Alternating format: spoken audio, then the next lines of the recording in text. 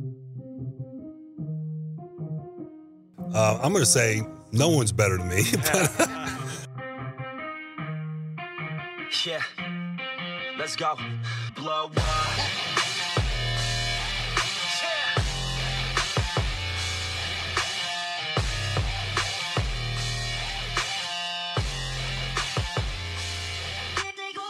Welcome to the Tuesday, June 23rd edition of Locked On Dolphins. I'm your host, Kyle Krabs. And listen, today is your show. Today is Power to the Pod, and the pod of Dolphins did not disappoint.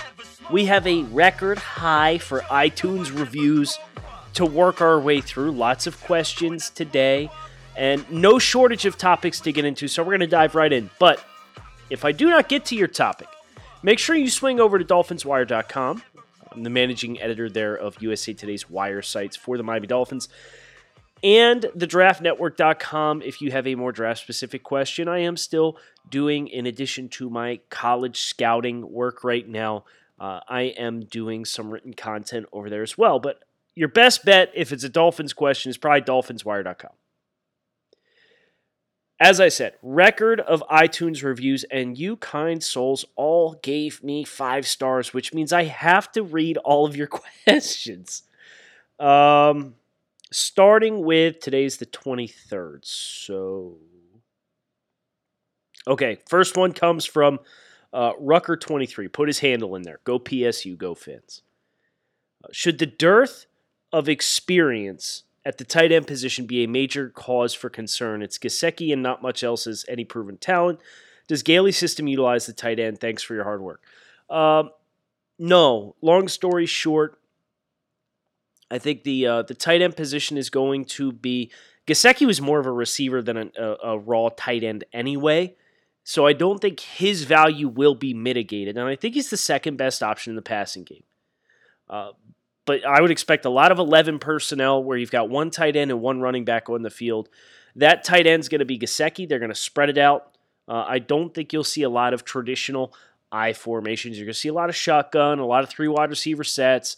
And even Gesicki, they might put him in the backfield as an H-back. They might put him in the slot if they're going to run some screen game or quick game out there and need a big body to rub off of for rub concepts to create some quick separation. So, no, I'm not overly concerned with the tight end position because with the way this offense is going to be structured, it's going to be more spaced. So, good question, though, Rucker. STR wants to know which rookie player is going to surprise us and push out a veteran player off the roster. Man,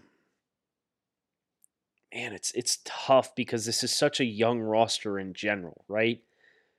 I do look at Kirk Merritt, who has all the physical tools, and I think if he can prove himself from a receiving standpoint, I think he's the best possible surprise to make the roster. Benito Jones is another one, but I really don't know what veteran he's going to push off the roster. Like, the veteran players on the defensive line are like Avery Moss, Zach Seiler, who was a waiver wire pickup anyway. So, like, I would say Kirk Merritt has the best chance of doing it. Do I think that actually happens? I'd be surprised, but we're never going to say never. Dab Marino. How beneficial would it be for the secondary if Brandon Jones comes in and secures a starting spot immediately? Can you elaborate on the domino effect this will have on the rest of the unit? So, I don't think Brandon would do that. And even if he did, I'm not sure it's beneficial to the multiplicity Miami wants because I don't think Brandon Jones is a deep free safety. He's more of a traditional strong safety, that Patrick Chung type role. So if you put him in base formations, he'd have to play strong safety, which would then in turn bump Eric Rowe off the field. So if you're going to play a team that's maybe a little bit more run heavy, perhaps then it would benefit you to get Eric Rowe off in favor of Brandon Jones, a little bit more physical tackler. But it would have to be matchup specific because Rowe in coverage, in my opinion, is much has much higher ceiling and much more experience, obviously, than what Brandon Jones does. So that's a difficult proposition. I think that's a week-by-week thing, but at the same time, I also think that's how the Dolphins would like to have it. JT Painter, I like this one. This one came in on Wednesday last week. JT says, I've been a Cowboys fan all of my life. My wife was before she met me, so I understand your pain to some degree. But have recently started following the Dolphins closer to be able to talk to my dad more about the Dolphins as they were his favorite team since childhood. Really starting to like the Dolphins more and more and have even considered changing my fandom to the Dolphins. What would your recruiting pitch be to me as to why I should swap to rooting for the Dolphins instead of the Cowboys? If I were to draw some parallels between the two organizations, I really appreciate what Will McClay, who is the guy who runs the drafts there in Dallas, has done for drafting. Dallas hit the jackpot with a quarterback in Dak Prescott, but now they're going to pay the price for getting a bunch of years on a cheap rookie contract where they're going to have to pay him like premium money to stay there. The appeal for Miami is this organization has struggled to find any level of sustained success. I think about the Dallas fan base, and Dallas's fans, being a guy who works in the draft industry, I would say many of them don't appreciate what they have in a team that is generally competitive, and obviously the Jason Garrett years didn't yield a lot of playoff success, but the success of that team, here's a good example. I saw a thread on social media over the weekend that was explaining why life is so hard as a Green Bay Packers fan. And it went through all of the disappointments of the 2010s for the Green Bay Packers, who, by the way, went 102-56, made it to 8 playoff appearances, 7 consecutive playoff appearances, 4 conference championship games, and won a Super Bowl in the decade. And there was a thread saying, man, yeah, life really sucks as a Packers fan. Here's why. Do you know how many people would kill to change spots with you? Dallas is not to that degree. But Dolphins fans, it's going to be fun when the come-up finally happens because it's been 25 years for Miami since they legitimately were like, oh yeah, we got a chance to win a Super Bowl.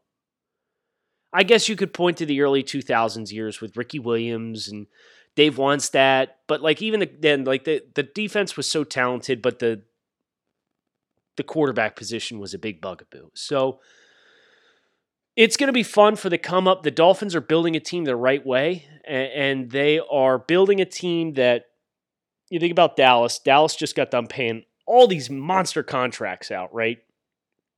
Miami has much more flexibility. Miami has just as much promise moving forward. Dallas is a much more mature football team. And I think the Dolphins deserve some credit for getting creative with their rebuild and fast-tracking it to a certain degree where they've brought in so many new pieces, and Brian Flores is probably the easiest guy in the world to root for. So you got Tua, Brian Flores, Chris Grier as the trio of faces for this Dolphins organization that I think is a really likable group of guys. The fan base is going to be really fun to see when the success comes. And the Dolphins fans are, they don't take themselves as seriously as Dallas fans do. But they're also grounded and understand that life sucked for a while. That's being a Dolphins fan. Zach, ODU. If you could guarantee an undefeated season plus Super Bowl win within the next 3 years and at least 3 more Super Bowl years in the following 10 years, but the cost is losing to the filthy stinking Jets for every game in those 10 years, would you do it? Yes, absolutely. Now, first of all, it would be losing 8 consecutive games to the Jets. No, 18 consecutive games to the Jets because we'd have an undefeated season in your hypothetical. If I would do it, I would lose 10 years worth of games to the Jets if it meant I got 1 Super Bowl in the next 10 years. I'm going to be a whore for a Super Bowl. I don't care. I want to win. I want to experience a winning franchise. So if that means I can just mark 2 games down as L's on the schedule, but I know I'm getting several Super Bowls over that stretch, I don't care. I'll lose a game in the regular season. Piss off, New York. Go right ahead. Enjoy your hollow Week 3 victory.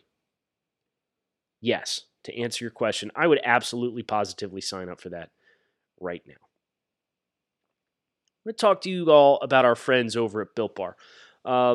If you've been listening to the show for any amount of time, you know full well my stance on Built Bars as the world's elite protein bar, because they're a protein bar that eats like a candy bar. They've got delicious flavors. And right now, we've been talking about our promo code, but there's another promo going on the website that is well worth your time. So if you're looking for a meal replacement, a post-workout meal, a light snack throughout the course of the day that's between 110 and 150 calories, as much protein as your standard protein bar, but 1/7 the grams of carbs and sugar, which is just unbelievable witchcraft to concoct such a bar. But that's neither here nor there. Right now, Built Bar has a flash sale, 50% off. If you buy 4 boxes, you're getting 50% off your order. So you can get 4 boxes for the price of 2, which is unbelievable, and it extends beyond the $10 promo code that we've been plugging here on over the course of the last couple of weeks on Locked On Dolphins and Draft Dudes, which I do with Joe Marino, and we've been champions of Built Bar, and it's because we really stand behind the product. It's an excellent bar. So if you're looking for something new, swing over to BuiltBar.com right now, because this is an offer that is too good to be true. I definitely cashed in on it. I got like 6 more boxes coming. So find out what Built Bar's fuss is all about on the Locked On Network. Swing over to BuiltBar.com and check out this flash sale while it lasts. That is it for the iTunes reviews. That is all that is showing in my queue as things currently stand. If you left one in the meantime, my sincerest apologies, it did not show up. But I did have some lingering ones from before Power to the Pod last week that didn't show up until after I recorded that I read today. So I'll get to you. If you leave me 5 stars, I'm going to read your review.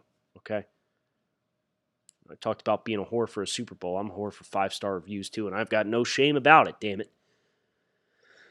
Switching to Twitter questions. Man, I really like this first one. It's from Brad Wolf. Brad Wolf Design. A few alternate ideas I had for the Dolphins. What do you think? And it's 4 uniform kits for Miami that are proposals of alternate uniforms. Brad, you got the wrong logo on here. He's got like the early 2000s logo. But other than that, I will say this. This might be a hot take. The Dolphins desperately need a light gray alternate uniform top to bottom. Call me crazy. He has a Dolphins gray uniform concept in here. And it's got teal numbers, white trim, orange trim outside of that on the numbers, teal and orange shoulder stripes, just like the retro uniforms that we have now. But it's like very light gray. They look good. Seattle has these gray uniforms, right? Let me have my producer double check the color on these. So they're a little bit lighter. The concept is a little lighter than the grays, but the Seattle grays look awesome. I'm sorry, they do. Say what you will about these kind of shoulder bands that they've got on them. But gray is a criminally underused color for logos, and the Dolphin specifically. What color is a bottlenose Dolphin? It's gray. Let's go. Sign me up for the gray alternate concepts. He also has a Miami Vice, and I know that's a big hot thing because of the Heat Vice unis, and the Heat make it look super sexy, but I don't really think it works for the Dolphins, honestly. Like everybody under the sun in the 2000s had like a black alternate, right? Miami had the navy blue for like 1 year or whatever it was, but like everybody had black. Let's stay away from the black. Let's stay true to the color palette a little bit, right? I do like he's got a white concept here, and instead of orange, like stripe, he's got the sun visual. Like the sun behind the Dolphin in the logo, he's got that as the stripe on the pants and the jerseys. And I like that too. I get down with that. So, couple good concepts. Alejo, congrats, Kyle, first of all. Big changes ahead. So if you missed it over the weekend, my wife and I announced we were expecting our first child, which we are very excited to add to the Dolphins family and get a new fan and start him young. And here's hoping a child will grow up knowing nothing for the first decade and a half of his life than one franchise quarterback and a couple Dolphins Super Bowl victories and have everything I didn't. Because by the time I was 10, Marino retired. But we're obviously very excited about that. So thank you to everybody who offered warm wishes with the news over the weekend. We're 4 months along, so it'll be here before we know it. Due date is late November, early December, somewhere in that 2-week strike zone. But Alejo's question is Gailey a long-term answer at offensive coordinator or just a smooth in for Tua in a simplified, quote-unquote, air raid offense for 1 or 2 years? Yeah, I don't think he's a long-term answer. And I'm super encouraged that Brian Flores has dipped into the college coaching pool for outside linebackers coach and defensive backs coach this year. Because conceptually, these spread offenses, maybe not so much of a true air raid that, as Alejo worded it, but a spread, college spread, modern spread, RPO concept, so on and so forth. That's so much more prevalent in the college game that being comfortable with bringing college coaches to the pro level is going to be really helpful as we look to fill positional coaches and potentially an offensive coordinator with a big name, which wouldn't surprise me. Miami goes out and gets a big, sexy offensive college play caller would be what I would probably fade towards if I was trying to guess how they're going to handle that. But because conceptually, it's all you're reading. The terminology might change a little bit, but you're reading defenders and spacing the field and isolating mismatches and attacking weaknesses. And you can find that at the college level just as readily as you can, especially with this kind of revolution that we're seeing amid the NFL game and how offenses are constructed. Bill, really think the Dolphins are close to playing for a playoff spot. Signing a vet at tackle on a 1-year deal instead of throwing both rookies into the fire should put us over the top. What are your thoughts?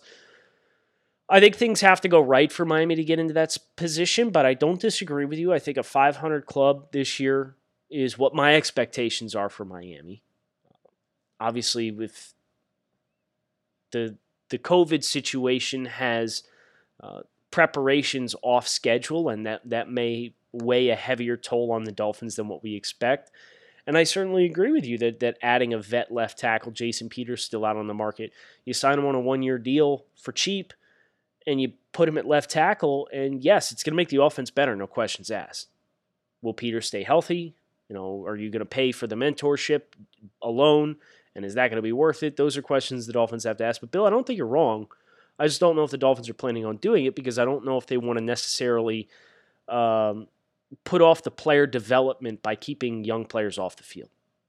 Dylan McKeague, team boy or team girl? I'm either going to have a quarterback or I'm going to have the first female quarterback to play in the NFL. So my kid's going to be around football for sure. It'll be a blessing either way, and I'm going to be excited no matter what we get, whether it's boy or girl. Ex-Journo Danny Leon wants me to compare Miami's receivers to the ones Tua threw at Alabama. That's a great question. I would say this. Devontae Parker probably most closely resembles Jerry Jeudy. Jakeem Grant probably most closely resembles Henry Ruggs as a pure speed guy. Devonta Smith probably most closely resembles Albert Wilson. And Jalen Waddle is a non-comparable. Dude's a freak speed guy just like Henry Ruggs is. But I would say this, you're downgrading at a minimum at 3 of the 4 spots. And that has been a big bit of feedback that I continue to get for Dolphins fans, and I wrote about this for Dolphins Wire. I talked about 3 positional groups that are still under construction for the Dolphins, and wide receiver is one of the ones that I mentioned. And with all of these Dolphins Wire posts, everything gets posted on Facebook and shared. And never, ever, pro tip, you work in this industry, never read the Facebook comments on anything. But these Dolphins fans in the Facebook comments for this article are losing their minds that I disrespected the Dolphins wide receiver core. And I just want to be like, guys, like, look at the production and look at the durability and look at the price of the players that we have here and tell me that this does not have room for improvement. There are certain wings of Dolphins fans that simply don't want to hear that the wide receiver room is a work in progress. I'm not going to marry myself to Preston Williams being a hard, firm answer that's going to prevent me from drafting a wide receiver in the top 50 of next year's NFL draft. Dolphins are going to have 4 picks in the top 50 probably. And Preston Williams is going to be coming off an ACL tear this year that he suffered mid-season last year. Is he going to be 100%? Is he going to be ready for the start of the season? Is he going to start the year on PUP? What if he doesn't look good to start the year? Albert Wilson's in a contract year. Jakeem Grant has missed 6 games apiece each of the last 2 years and both of the last 2 seasons on injured reserve, and we want to stand pat with the wide receivers? You guys are nuts. Don't just address problems, invest in problems, right? Well, you invested in the offensive line. Next year is going to be your chance to invest in optimal weapons. I would love nothing more for the Dolphins to lock in Matt Breida long term, but I wouldn't be surprised if they let him walk because you're going to have to pay him a contract. And he's another guy with some durability questions. The Dolphins skill group this upcoming year in 2021 offseason, don't be surprised if he gets treated with the same conviction that the offensive line did this year. Signed 2 starters in free agency. End up drafting 3 guys in the first 4 rounds between Austin Jackson, Robert Hunt, Solomon Kindley. Just saying. But Dolphins fans are like weirdly attached to some of these wide receivers, and I don't get why. The Locked On Podcast Network stands against racism and social injustice, and that is why we, the hosts, are making personal donations to local and national organizations that are fighting for change. And in the month of June, Locked On is matching the total of all host donations up to an additional $10,000. To make your own donation along with us, please visit lockedonpodcast.com/Black Lives Matter. We are chugging along here. We got time. We're going to kind of go turbo round here. Jason Harris, assuming they want to move Juju Smith-Schuster, what are the highest picks you would be willing to offer the Pittsburgh Steelers? Not a 1. Juju is super talented. Just actually signed him, ironically enough. The Draft Network has a premium service, and amongst the features included in that premium service, in addition to trades in our mock draft simulator and some new features we're working on, and 32 individual NFL draft guides and 32 season previews that's going to be coming out at the end of the summer and so on and so forth. And you get the point. Shameless plug. The Draft Network TDM Premium. There's an expert forum, which is a Slack channel that you get invited to when you sign up. And these guys started a Madden franchise. And may or may not, as the Dolphins played in the Super Bowl my first year with Tua. Shameless plug. And just signed Juju Smith-Schuster in free agency. So I think it's a great fit. Juju Smith-Schuster, the Chan Gailey style offense, Tua Tagovailoa. It all makes sense. I'm not trying to send Pittsburgh back a 1 for Juju. I understand that's what it would cost. But any team that's getting ready to bring in Juju Smith-Schuster, you have to understand you're trading not just for the player, you're trading for the next contract. The same thing the Houston Texans had to do with Laramie Tunsil. You're going to have to give Juju that contract. And with Ben Roethlisberger back this year, expect a big contract. So the best case scenario for the Dolphins is Steelers suck it up at the beginning of the year. Ben gets hurt again, or Ben does not play well this year, and that in turn hurts Juju Smith-Schuster's value. Because the Steelers, they got Deontay Johnson. They just drafted Chase Claypool in the 2nd round. They got James Washington, who was a top 100 pick. So, they've got receivers. And the Chase Claypool pick is pretty telling in that they might be angling to live life after Juju because of his cap implications and the Steelers' cap as a whole. So the best case scenario is Juju kind of flops to start the year because the Pittsburgh offense is flopped, whether that's because Ben doesn't play well or Ben gets hurt. And then you try and make this deal at the deadline. And if you can flip him at the deadline, you can use the leverage of, well, we don't know if we're going to re-sign him or not because he's in an expiring contract, and kind of water down that value. And maybe you could get him for an early 2. That's what I would feel comfortable doing. And if not, I would let it come to me. And if he doesn't come to me, it's a really great year to need wide receivers. That's how I would handle the Juju Smith-Schuster thing. Lewis Nichols. What are the odds that Fitzpatrick is being groomed to take over the quarterback coach role in 2022 and then matriculate into the offensive coordinator position a couple years thereafter? It's really hard to say. I don't think Fitzpatrick will walk completely away from the game of football with being so much of a lifer the way that he is. But I think it's trying to connect a lot of dots to push him into a quarterback coaching role so quickly while he's still an active player. I would certainly put that on a realm of possibility for him. And Byron Leftwich, who's the offensive coordinator in Tampa Bay under Bruce Arians, is a great example of what that pathway can look like, right? Because Byron Leftwich not too long ago was an active quarterback, and he's worked his way up. He was in Arizona for a little while, and then obviously now landed under Arians in Tampa Bay. So certainly a realistic pathway, but I don't want to say he's being groomed for that. Troy Riggins. If there's a season, do you really think the Houston Texans first-round pick gets out of the bottom 5? Their schedule is brutal, and no Hopkins. I love Watson, but I predict them going 4-12 or 5-11, which would be an amazing trade for Tunsil. Thoughts? Yes, first and foremost, I agree with you. That would be an amazing trade for Tunsil because you'd get a pick in the 20s. If they ended up with a top 5 pick, they go 5-11 and pick 5th, hypothetically. You now got 3 top 40 picks for Laramie Tunsil, who went on to get paid $22 million a year. Do I think it's realistic that they get out of that range? Yes, but only because they play the Jaguars. Let's not forget, I think the Jaguars are going to be a really bad football team. They're probably going to be in the running for Trevor Lawrence before it's all said and done.